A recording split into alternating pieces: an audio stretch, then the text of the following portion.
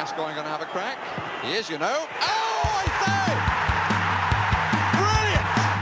Oh, this young man is a sensation! Dele Alli, out of League One, into the Premier League. Oh, what a goal! It's Danny Rose on his Premier League debut. Sheringham flick, and Klinsmann is in! He's got it lost under his feet, and it's come from the Miller! Oh, I've seen it all now! I've seen it all! Welcome back to another edition of the Internet's most dangerous Tottenham Hotspur podcast. It's Wheeler Dealer Radio. It's going to be an upbeat and positive podcast this week because we have not only a victory from Tottenham Hotspur, but a fairly entertaining one to talk about. But before we get to that, we have just a teeny bit of podcast business to get to. Please follow our Twitter account at WDR Podcast. That's WDR as in Wheeler Dealer Radio. And leave us a review, a 5-star review on iTunes because we're good boys and we deserve it. Now that we've gotten that out of the way, it's time to move on and introduce my very special co-host. Coming to us live from Atlanta, it is Ben Daniels. Ben, how excited are you for the Nuno era to begin in earnest? Oh boy, I can't wait. I'm mostly excited that you finally acknowledge that our Twitter feed is not a new Twitter feed. It is just an existing Twitter feed that we... You know, you're lucky I mentioned the Twitter feed at all, so That's the real highlight for me. Well, you know, you have to be on our secret Patreon to hear about our TikTok account, so it is what it is. And coming to us from South Florida, where he is laundering our secret Patreon donations, it is Brian Ashlock. Brian, how's our TikTok doing? TikTok not great. Twitch streaming though, revenue's way up. So that's good. Everybody's really interested in watching me play Football Manager, so that's nice. And I'm really excited to talk about our 5-1 win over Mura, which is a team. Oh, is that the game you're excited to talk about? Yeah. You said it was a big win. That's about, right? I think there's nothing to feel bad about in that game. So yeah, oh, Harry Kane scored a hat trick. I mean, he's back, baby. Exactly what you want to say. Back. God. Just to be clear to our listeners, there is no secret Patreon, or is there? But anyway, the game we're really here to talk about is our 2-1 win over Aston Villa, coached by North Carolina Tar Heels legend Dean Smith. It was, I think this was, Ben, you've been the most negative about Spurs this year, but I think this was a fairly comfortable, fairly comprehensive win, wasn't it? Yeah. Not that there aren't issues, but like, it's hard to find anything really wrong with this game. I mean, maybe in a macro sense, but certainly within the 90 minutes, I thought Spurs played well. I thought it was fairly entertaining, and, you know, it was nice to see, especially heading into an international break. Yeah, I mean, I think, you know, if we take a narrative look at the season, we had those first 3 games where we played very effective defense for the most part, but struggled to really put together a good attacking play. We were kind of boring, but we were pretty safe. And then, you know, we tried to play real football against Chelsea and Wolves in a cup, and, you know, that was kind of a false dawn of maybe a new attacking version of this team. And then, you know, Arsenal happened and we just like went to shit. And so I think this game really felt like all right, let's go back to the drawing board of that Skip Højbjerg midfield that was very effective at protecting the back four and making us a little safer defensively. But let's try to marry that with a little more pizzazz. And it wasn't perfect, but, you know, I think this is the most well-rounded we've seen this team play. And that seems like a nice step in the right direction. But I think what I found as a real positive about this game is, you know, I think it was early in matches. I mean, we've watched very, very good Spurs teams have like an ugly 10 minutes to start a match. But once we got past the sort of early stages of the match, I thought Spurs largely controlled this game. Frankly, I thought we were completely in control in the second half, and their goal was a complete fluke. I mean, everybody switched off, but it wasn't like they were cutting us open and figured out how to play through our, you know, team. Villa was not creating good shots. I mean, I just thought, and our attack was functional and entertaining and creating chances. And I mean, I think Son in particular was driving a lot of the attack. I was just very impressed with how we played compared. I mean, obviously it's a low bar after the last couple of weeks, but you know, I don't know if I want this long term, but if this is what we're going to get for most of the season, I can live with it. You know, I'd still like a better manager next year, we don't need to get into the who's our next manager talk again this week. Yeah, I mean, look, if what you're telling me I'm going to get out of this season is we're going to play some safe football with 2 holding midfielders, then yeah, at least give me somebody in the 10 or the more attacking midfield position that can do some stuff. Like, nothing against Dele, because I thought Dele played really well at the beginning of the season, but he's not a creative passer. He's not a dribbler that's going to break the lines, carry the ball forward. That's just not the type of player he is. And so playing, theoretically, Tanguy Ndombele in that position should make us better. I think he was maybe not great in this game, or at least largely anonymous. But I think that as a concept for how this team should play is kind of the right way to do it. I guess my only concern about this is, was the problem with Tanguy being further up the pitch, was the problem that Skip and Højbjerg just aren't equipped to get him the ball? Or was it, all right, hey, we're kind of trying this out. The fullbacks haven't figured out how to make that pass into the 10 space, or Tanguy hasn't figured out the movement that he needs to make in that space. I don't know. There's still some kinks to work out, but if this is what Nuno wants, safe but effective, this is probably the way to go about it. Yeah, I mean, I think as much as I don't want a Skip Højbjerg midfield to be our future, I think we have 2 guys in Lo Celso and Ndombele who are good central midfielders. But if we can't figure out a way to make that work and not ship a bunch of goals, then let's start with some baby steps, play like the protect midfield, and figure out how to get the attack coming in front of it. Well, I think you might have seen Lo Celso's future in this game. It was the last 15 minutes. I don't want to say Villa were completely out of it. I think the game was coasting a little bit at that point. But Lo Celso at the 10, I thought was... I mean, I was very impressed. And honestly, my takeaway is, why haven't we seen more of this before? Yeah, and I think part of it is, Son and Kane had both of their probably best games of the season. Maybe Man City for Son, but we haven't seen Sonny really take over a game in so many phases of play as he did this week. He was driving the ball forward, he was mixing it up in the box, he was taking shots, he was creating for other people.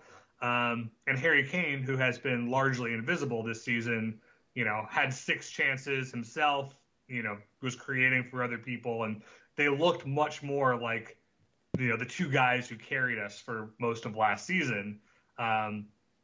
And it's just about fine-tuning around that, I think, at this point. And it may not be like a great team, but it's probably going to be the best version of a Nuno team.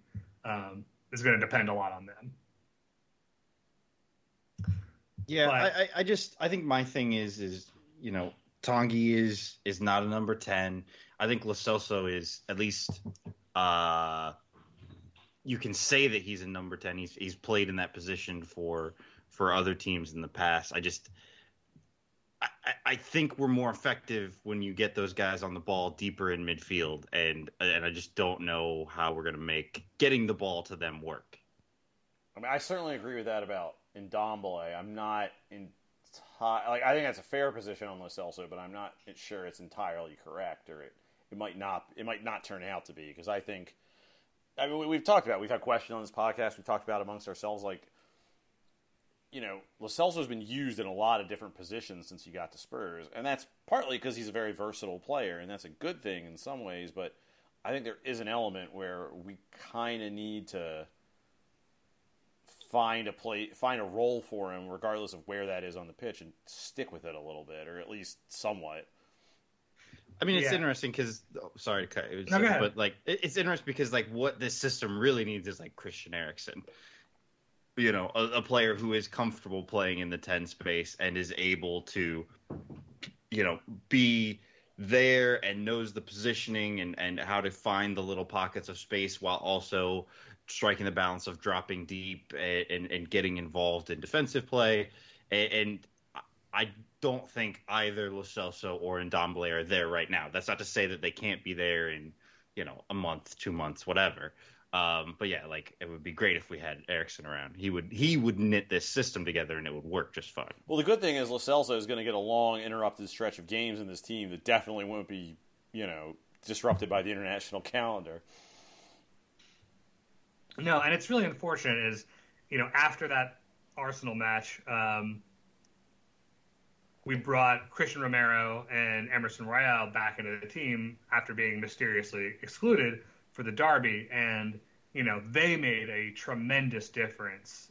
Just both of them defensively were very strong, in possession were very strong, and when we were playing that really safe midfield too, it helps to have guys in the back who can help move the ball forward.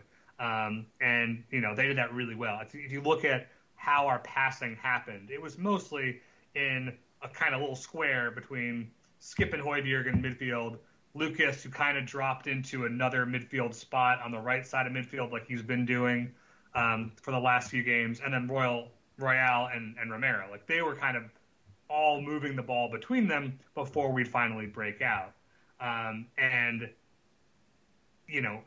Losing those guys after the international break is going to kind of set us back to square one.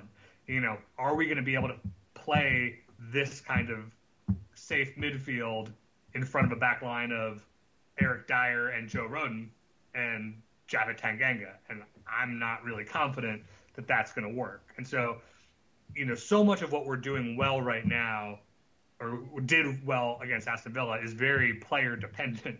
And we don't seem to have, the depth in personnel to really cover for their absences, or we haven't seen it yet. Well, did Emerson get called up? I don't know. I just assume he's Brazilian. I don't think. I mean, I'm not. I have no idea, but I didn't think I saw him on the list of the guys that we great. were. Well, that's one thing we don't have to worry about. Did Lucas get called up? I don't know. I haven't prepared. No, I don't. I think it was just Davinson, Romero, Lo Celso, and there's a fourth one. Golini. yeah. No, maybe Emerson did get called up. Obviously, we all are very prepared for this. Either way, the point is those guys made a big difference, particularly after the Arsenal match, and it was nice to see what they bring to the table. Real did get called up, it looks like. Aha. See, Ben how was dare correct you as doubt me, usual. Brian? I was really impressed with Emerson. With Royale, I guess. I thought I was a little perplexed as to maybe it's just because I've seen a lot more of him, but I was kind of perplexed that Spurs fans were so down on him. I understand the derby wasn't his best match, but I feel like before this game, he wasn't in the derby, right? Sorry. But before this game, a lot of his issues I think were very clearly down to sort of teething issues, for lack of a better term. Adjusting to the team, adjusting to the country. I think you saw in this game what he's capable of. He's really I think he's a really good right back. And, I think Tomiyasu's fine. I'm not kicking. I don't understand why Spurs fans were kicking themselves that we got one and not the other. Tomiyasu looked very good in the Arsenal match, and Tanganga did not. And so I was definitely kicking myself. I think there was an idea that we would loan Tanganga somewhere to get him some minutes and then buy two right backs, and that would have been nice. But between the two of them, I'm not especially bothered about missing out on Tomiyasu to get Royale. I think he looked very competent in a lot of ways. Not really as fast as you'd like. He's certainly not a Kyle Walker. He's so slow, guys. He had that one breakaway where he was dribbling up the field, and I think 7 Villa players caught him from behind. I think I tweeted that it was very, veteran Corluka-esque, just kind of hobbling down the sideline on his wooden legs. We all love Corluka. Come on, what's wrong? I do. Charlie's the best. I love him a lot. But it's just that's just not, I guess, what I was expecting from a Brazilian attacking fullback from La Liga. He's not Dani Alves. What's going on? Yeah, that's what I thought we were getting, or Danilo, or whatever. And I was just oh wow, he is not quick. Yeah, I guess the good thing is that he does seem to know how to win a foul. So even if he isn't like burning down the pitch, he can at least advance the ball and win us a free kick a little further forward. So yeah, that'd be the one knock on him. And especially when we have Lucas kind of dropping into that midfield role as he's been doing, it'd be nice to have a little more width on that side. But I'm not going to complain too much. It's such an upgrade over what we've seen this season and Matt Doherty that he stays wide. He provides width. He's not underlapping or coming inside. He's just not like he's not Serge Aurier in the level of athleticism or speed or pace. He's not getting to the byline and crossing. But I think when we're playing kind of against a bunkered defense, I thought some of the play that he had against Villa where he was, high up the pitch and holding his position on the sideline and then, moving down towards the byline and getting the ball. I thought some of that was good. He had some good plays in there, had a couple of nice passes to find people on cutbacks. He had a cross that I think it was to Son that went, to the far post that could have, with a better finish would have been a nice goal. So, he does some nice stuff in the attacking third. It's just he's not the one carrying the ball to get you there. Yeah. Which, again, is fine. It's there's enough of a skill set there that does enough of really good things that, he can work with that. It's like a team function. If his only serious flaw, and it's not his only flaw, but, if the big problem with him is he can't get on his horse and go track someone down, and he's competent on the ball and good in attack, and God, that's such an improvement over someone like Doherty who just does nothing. Or even Tanganga, who's I think has some skills but is clearly suspect in terms of his decision making at this point. Well, I mean, we've dealt with fullbacks like that before with Kieran Trippier. Trippier, not particularly quick. Wasn't great, wasn't going to beat guys going forward or back, but his passing and his crossing, made him a worthwhile inclusion in the team. And so, I think that Emerson or Royale is more balanced than Trippier. I think he's certainly more athletic than him. He's a bigger guy. He's more physical. But, I think we have to figure out what his attacking contribution or build-up contribution can be other than he gets fouled. He seems like he can pick a pass infield from right wing. I don't think he's as good a passer as Trippier was. But, if we can take him and have him roll the ball into feet for Tanganga or, Kane or Son checking back, that can be a method of build-up that we can use. And Tanganga? Who did I mean? Let's say Tanguy. And that Tanguy, yeah, that's what I meant. Yep, that's what I meant. Yeah. Well, imagine what Jose Mourinho would have done with such a tall player in defense. Just the mind boggles. Yeah. We got a tall fullback, and we got rid of the coach that wants him. So, Ben, you mentioned this earlier, the Son was driving attack. It sure feels like he's the face of Spurs these days, doesn't it? Yeah, I mean, Harry Kane is persona non grata at this point for a lot of people, and again, has not done much of anything. He had his hat trick in the European Conference League. I think he scored a couple other goals in that competition, but has yet to open his account in the Premier League. He has been largely invisible in a lot of games, but until Harry Kane becomes the Harry Kane that we remember, I think people are still not going to warm up to him the way we used to. Sonny, I think, did himself a ton of credit, both off the pitch by signing a new deal and just always carrying himself like he loves it here. And, with performances like this, I think, yes, he's our franchise player, if you want to keep making stupid cross-sports analogies, Greg. Well, he is bringing in massive K-pop stars into the Tottenham fold. So, it's really, what can't he do,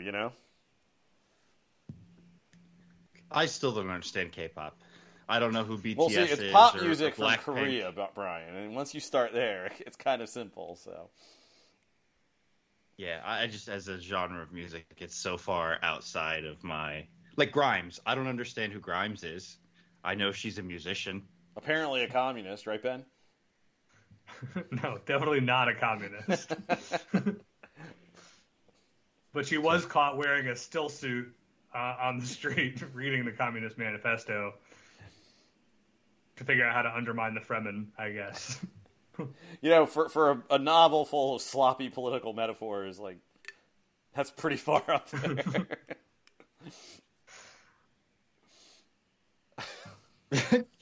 Sorry, I didn't mean to derail the show. I don't know. No, that's what we're all here for. Among other things that I don't understand, The internet's music, most dangerous movies, grind. television. The internet's most dangerous grimes podcast, Wheel of Deal Radio.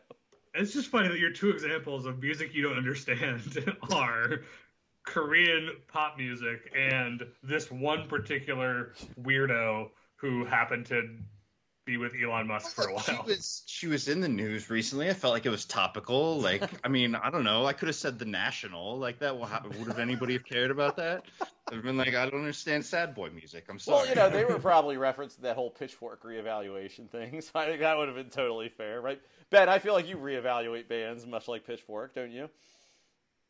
Oh, yeah. I'm always revisiting my previously held opinions to make sure they're cool enough as we move with the times. I mean, that's exactly what you do with Tottenham Hotspur, so... That's right. I mean, revise the opinions downward, though, never upward. Well, no. If it's Mauricio Pochettino who left us, you've got to. If that was a mistake, so you got to revise it upward. In Ben's I case, always rated Pochettino a 10. I don't know what you're talking about. Please don't listen to old podcasts where I complained about him. I always find it extremely funny when we're complaining about Mourinho or Nuno's ability to use subs, and it always has the din of a conversation where this is the first time we've encountered a manager who doesn't know how to use substitutions. Where, in fact, we were an excellent team for like 5 years who did not know how to use substitutions. I long for the days of Harry Redknapp and his amazing substitutions and excellent tactical instructions. Yeah, Harry Redknapp's substitutions are definitely... Is there any manager who has ever been good at substitutions? Because I feel like the answer is no. Harry Redknapp.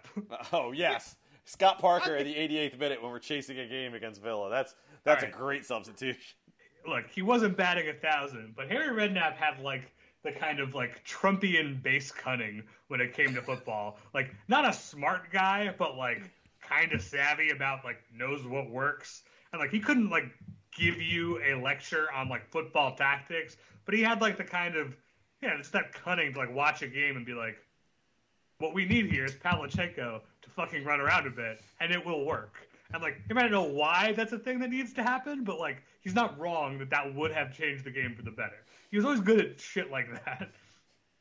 Yeah, I mean, his subs were always, another striker, whether it was a replacement striker or an additional striker, or Niko Kranjčar.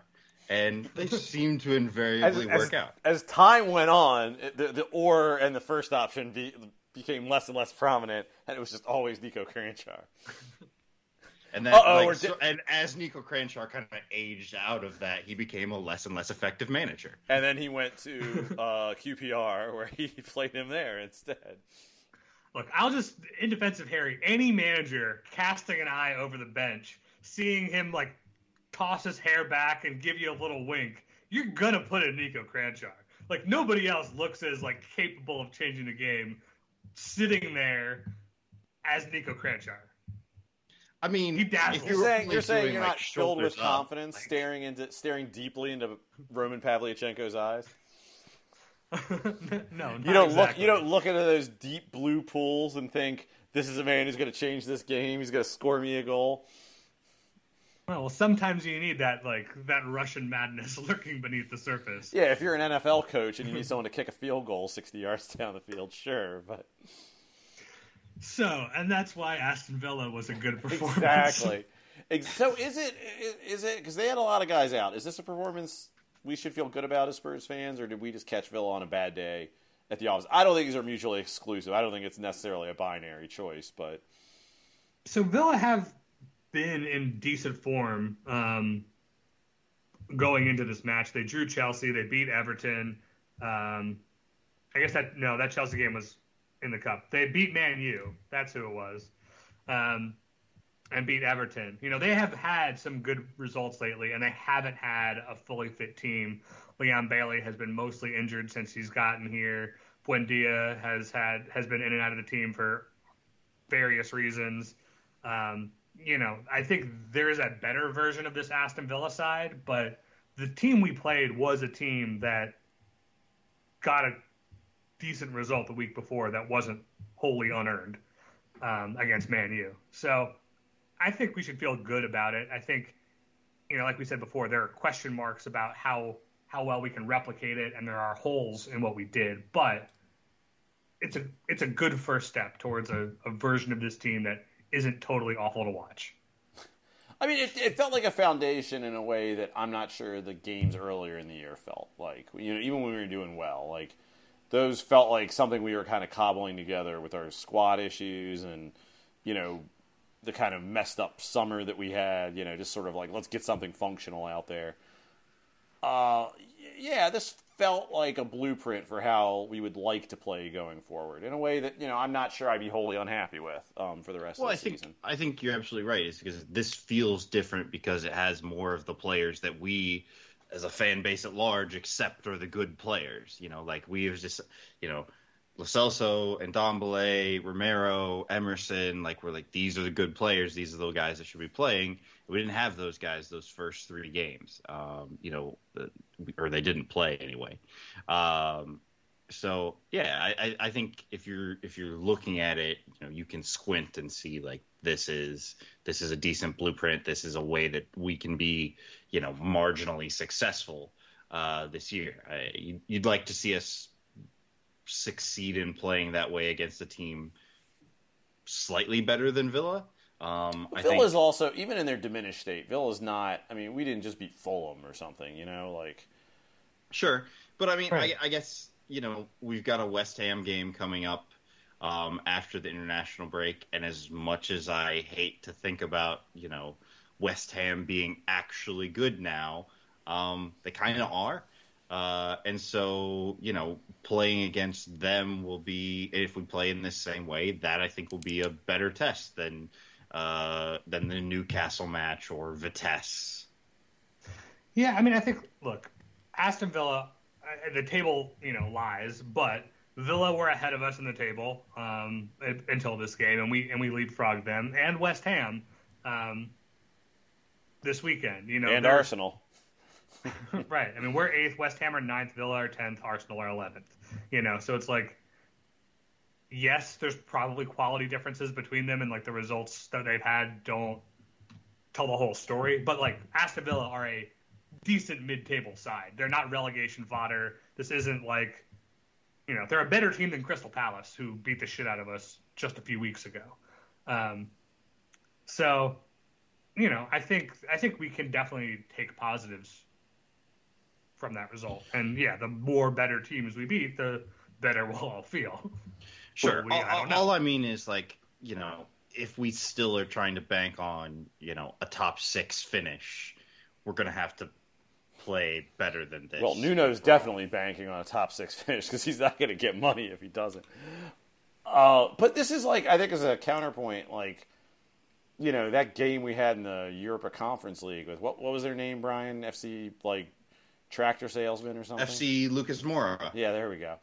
That was disrespectful, I'm sure, to them. I'm very sorry. That was not a game I felt great about. And, on the one hand, you don't want to read too much into these games because they're against weird teams with, probably very little motivation on either side.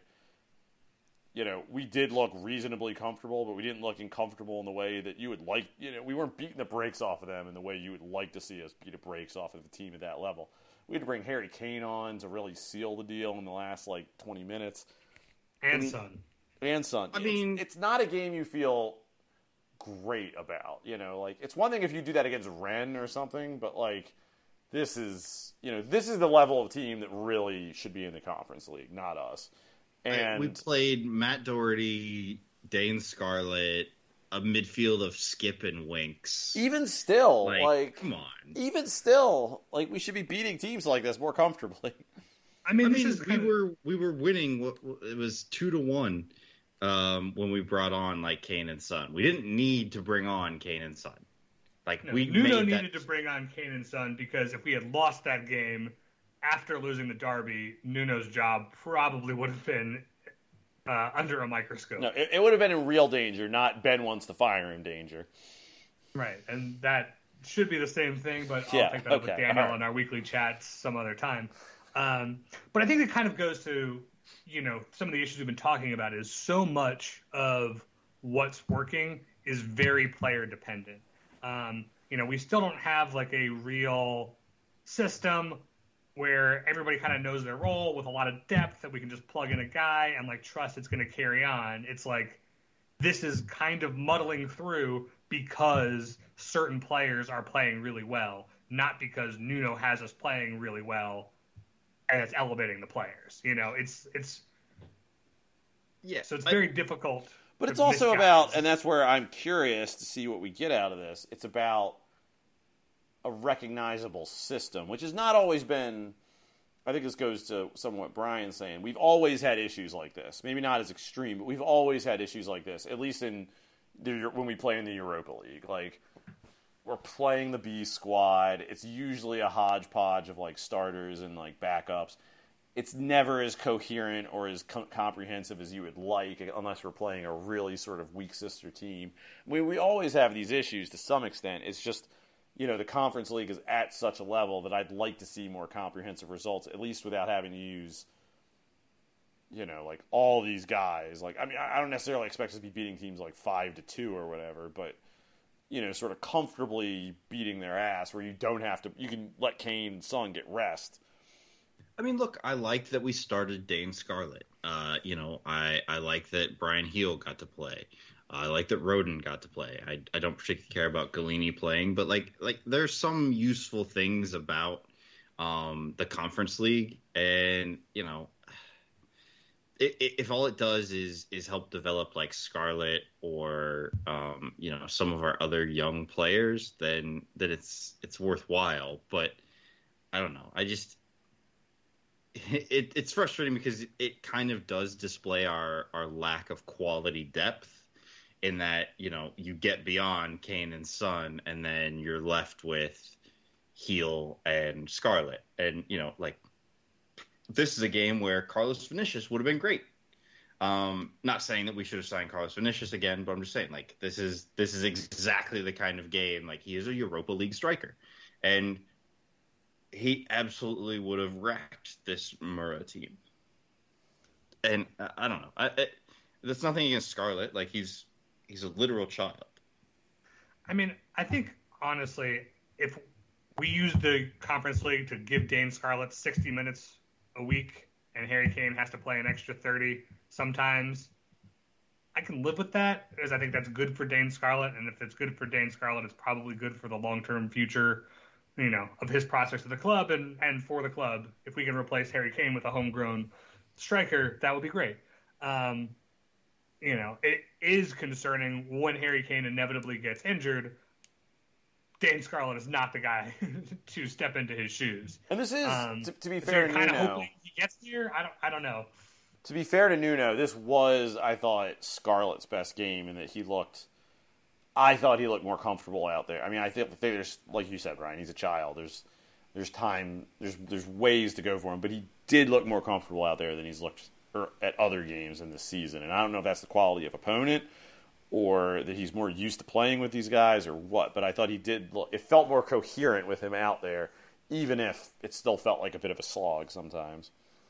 Yeah, I mean, like, he didn't do a lot. He had no shots, no key passes. He had 8 passes total. Wasn't going on like tons of like mazy dribbles or anything. Wasn't finding himself in good spots to take shots a lot. Like, he was there, and it's good for his development. And you hope it turns into more. But I don't think we've seen anything from Dane Scarlett that suggests if we need to rely on him in the league, there's anything there. No, Dane Scarlett is hopefully someone for the future, and we are hopefully getting him valuable minutes he wouldn't be getting anywhere else this season. I think the big positive from the Conference League so far, besides that, is it's giving Nuno the opportunity to see Lo Celso have a really good game or Brian Heel have a really good game, and then think, okay, maybe these guys can patch some holes in the first team. And Heel's the guy I just want. I mean, Lucas in particular is the minutes I think that we should be taking. I just want to see Heel start getting first team. Not every game, I get it. He's a young player. It's a new league. But his natural position is sort of where Son plays. But I just want to see him starting to get minutes in first team matches in the league because he just looks so good whenever we do get time with him. And he brings in so much creativity, which I think is sorely lacking from a lot of our team.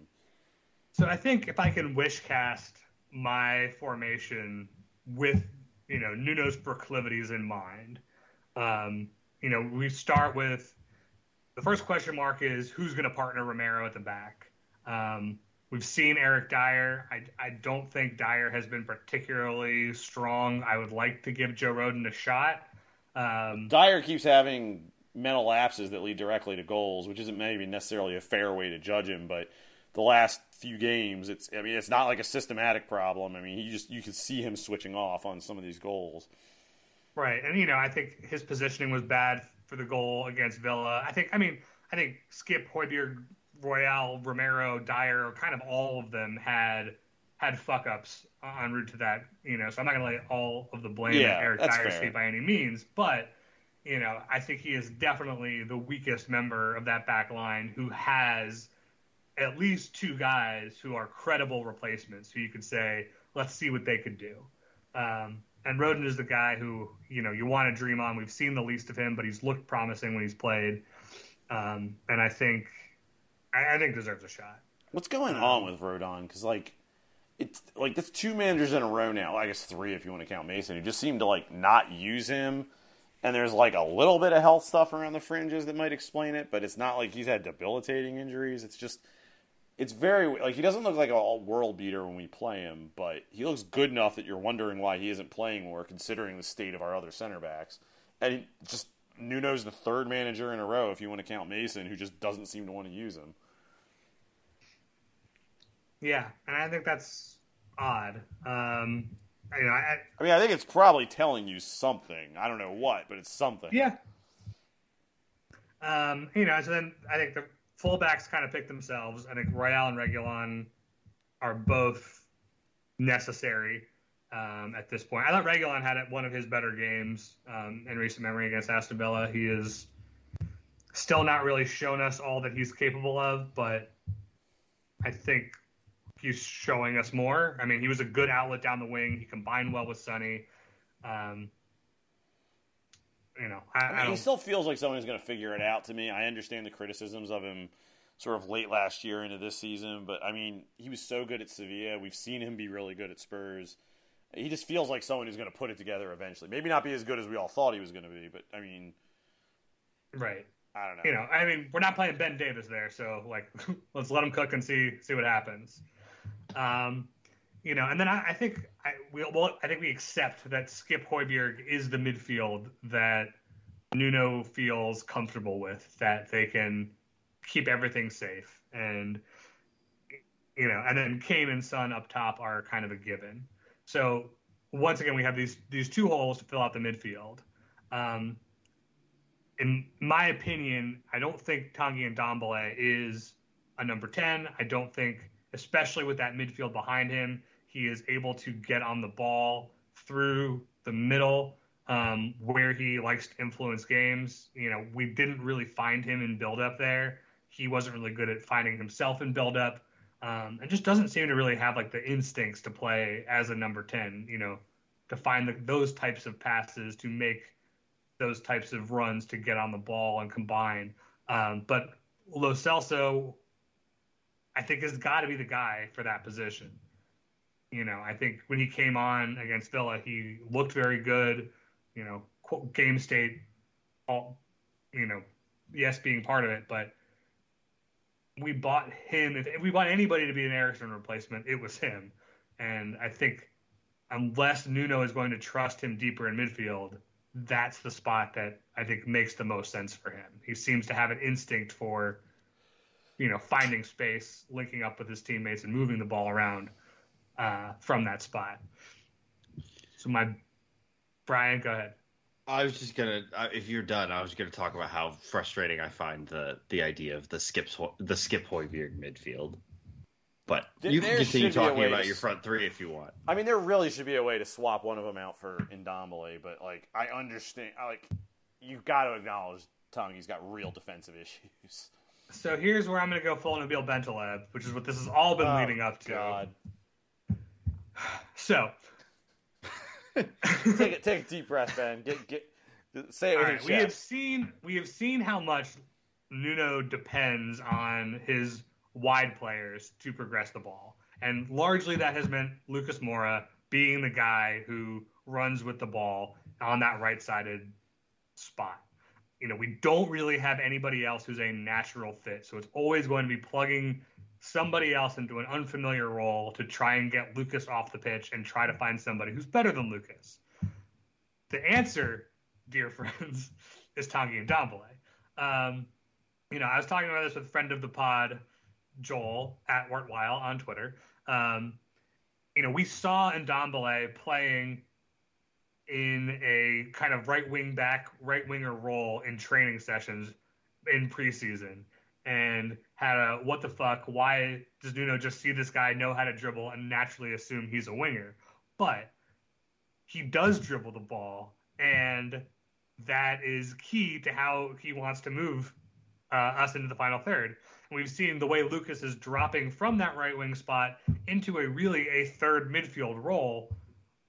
That seems like where you want to put Tanguy. I think that's the answer, is you get a midfield, all four of Skip, Højbjerg, Lo Celso, and Ndombele on the pitch, with Kane and Son as your goal getters. I think that's the answer within Nuno's version of Spurs that makes everything work. And that's what I'm going to hang my hat on. I mean, I can certainly see that working, or a world in which that works. I think Tanguy likes to work the left side a little bit more. I think he tends to pop up there a little more often. I don't know if that's a footedness issue or that's just kind of where he is when he plays in midfield.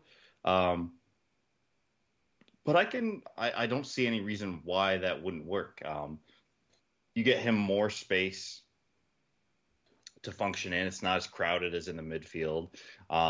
You get him, he can track back. He can, he's not just tasked with being kind of trying to find pockets of space and, being around near the back line. I don't hate that idea. I think that's very good, Ben. I think it's great. Oh, this is a terrible idea. I take it all back. Disgusting. You're both repulsive human beings. Yes, I'd like to see what Brian can do there. I'd like to see Bergwijn get a run in the team where he's not injured, but Tanguy Ndombele is really good. And I think I would do anything to find a way to fit him into this team, because at his best, I don't think either of those guys are better than him. I think he's the player, like the non-Heung-min Son player that I most enjoy to watch play. Like he just does things that either shouldn't be possible or don't seem possible in the way that he's attempting to do them. And I would love us to find a way to effectively use him. And if, we're not going to buy or sign like a real defensive midfielder that allows us to play Ndombele in midfield in a role that he's most comfortable in, or better central defenders, or whatever the thing you need to do to allow him to function in midfield is, then yeah, let's find someplace else where he can have some tactical freedom and we can just let him cook. I would love to see that. The perplexing thing is Mourinho used him like that for a while. I mean, there was large portions of last season that he was a very effective central midfielder, and I don't remember. I mean, defensive lapses have always been an issue for him, and I don't remember it being as bad as it's been this year. Now, I don't know if that's down to Nuno's system. I don't know if that's down to, he doesn't give a shit. I don't know if it's down to fitness, but, the way it's been a problem this year in terms of, these turnovers are leading directly to goals seems, if not new, worse than it used to seem.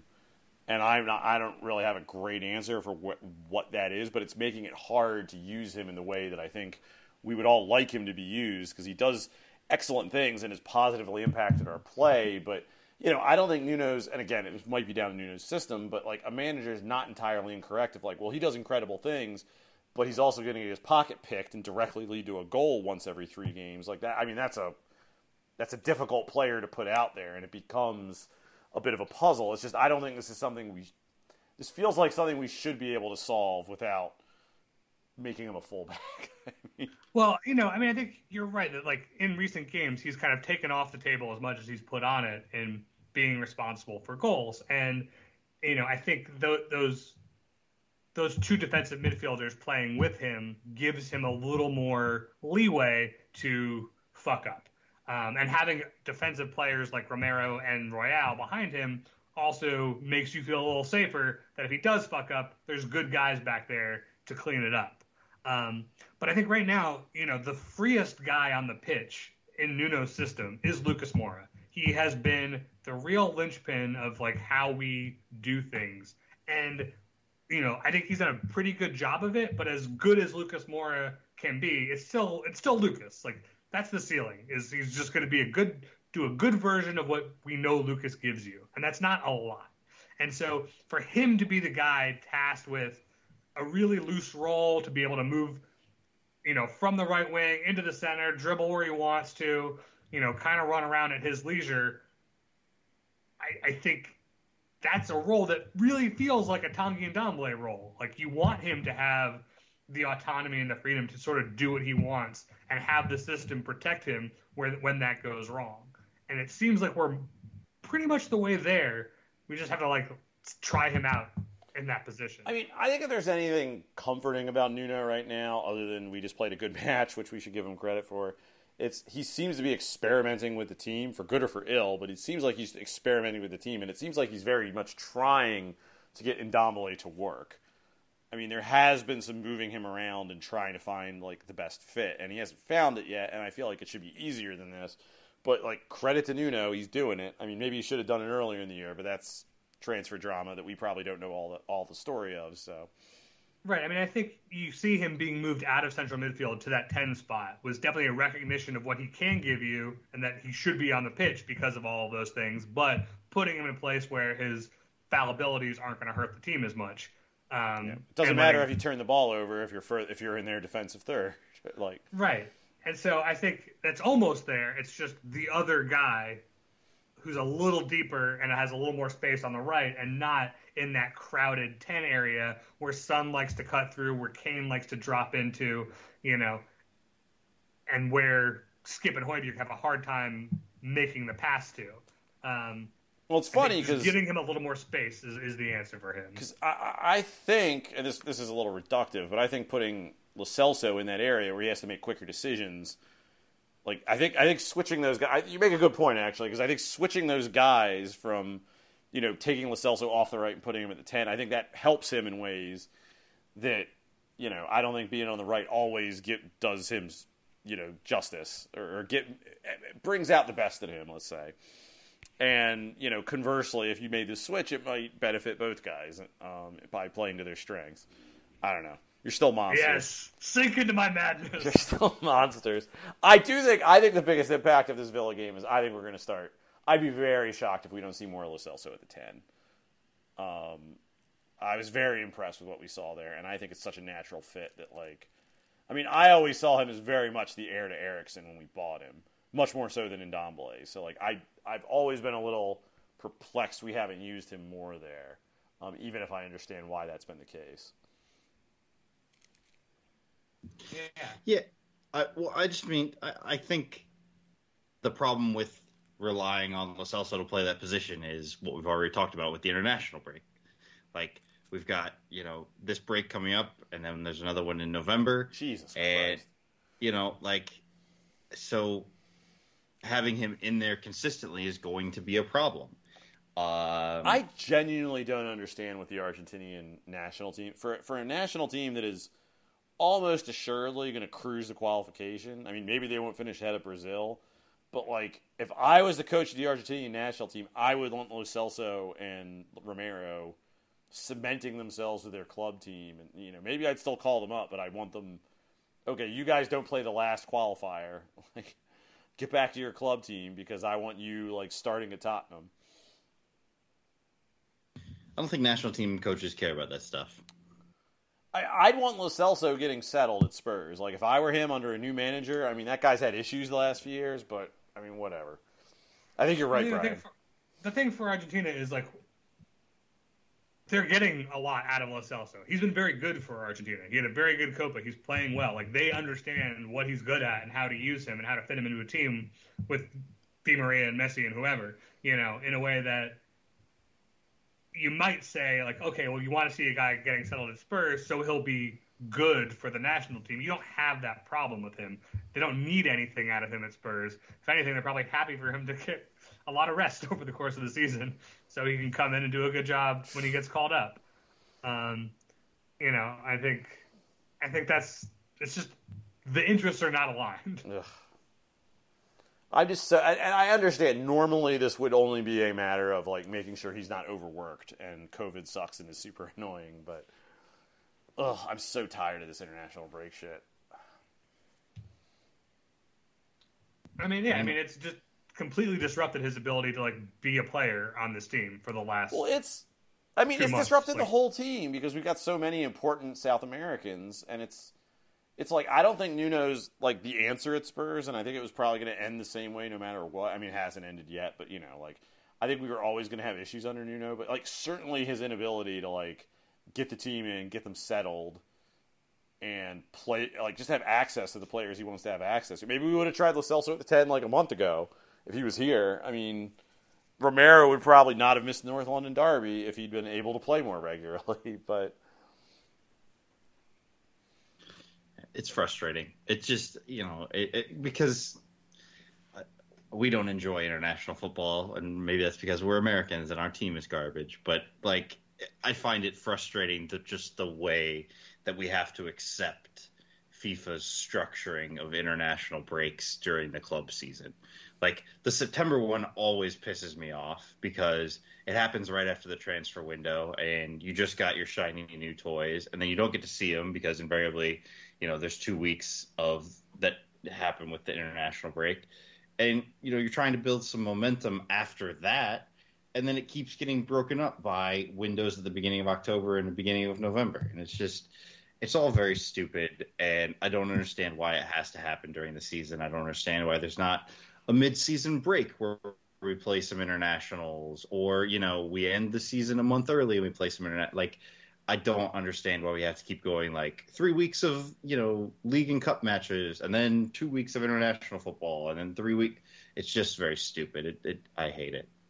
Especially now when you have COVID problems and quarantine rules and shit like that. That's like, it's not just the international break where they're gone and then they come back. It's like they're gone and then they miss the next game because they're quarantining. And, I know they shortened that window, but they're still going to miss the next game. Like, we know that.